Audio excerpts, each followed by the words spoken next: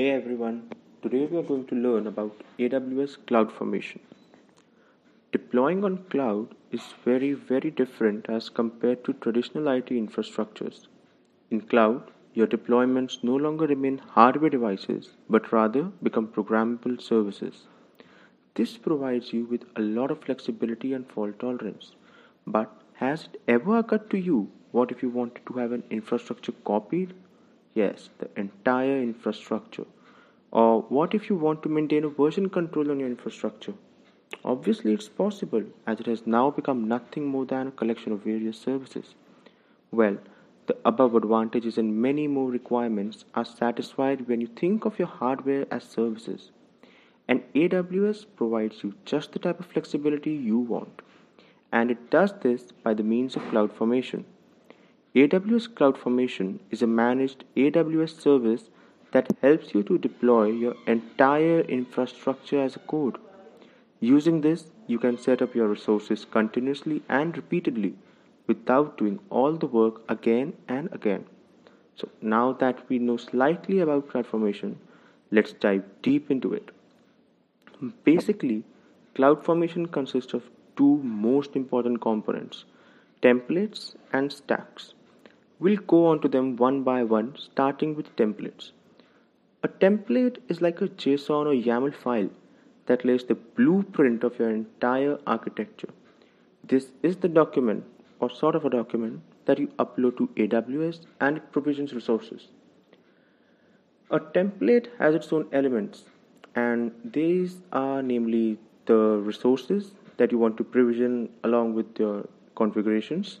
And keep it in mind that these resources are the only mandatory part of a template.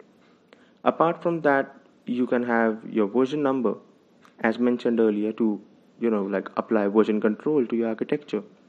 You can have a list of parameters. Consider them like some variable input values that you want to provide the template.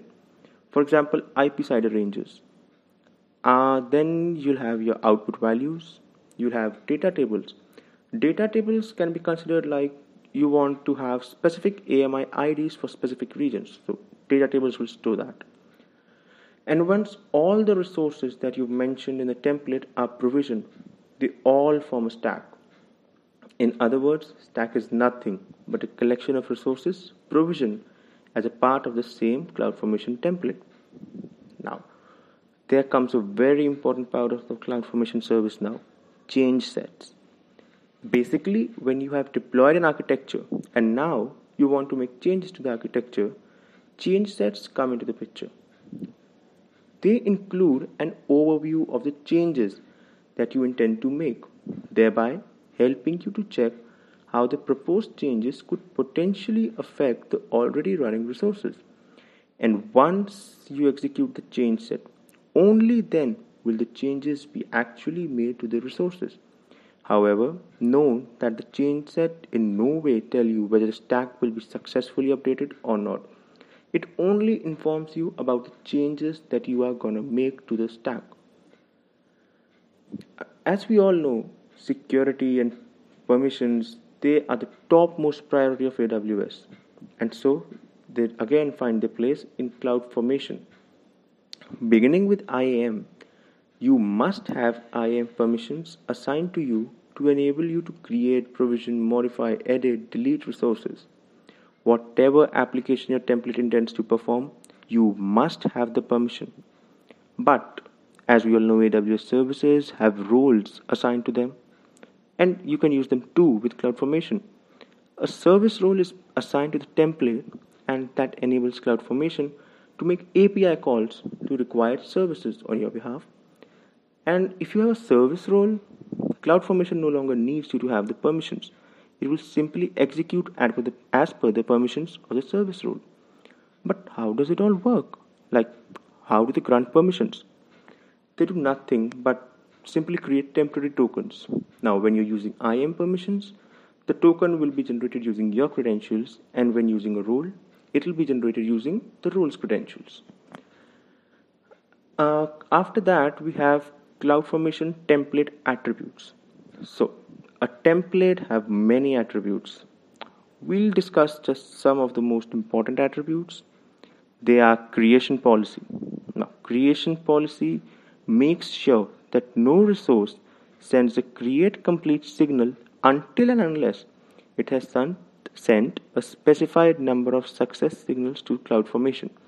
For example, like you deploy an EC2 instance and you want that the EC2 instance must send five success or five like positive messages, only then will you consider it created. So you will use creation policy.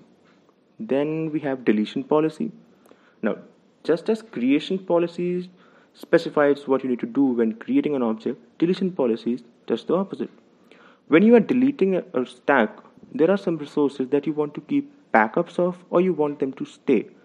Like you want an S3 bucket to stay and you want to have snapshots of EBS volumes. You will mention all of this in the deletion policy of the role or resource. Then we have our depends on. As the name suggests, it simply tells that resource A depends on resource B. And in order to provision resource A, CloudFormation first needs to create resource B. And just keep in mind that you don't make a cycle out of this depends on, because then it will go into a loop and you'll have to just stop it. Also, keep in mind that by default, whenever your stack fails, AWS will perform a rollback. That is, all the resources will be destroyed. That is the action that's performed by default. So, that's all for this video. Thank you.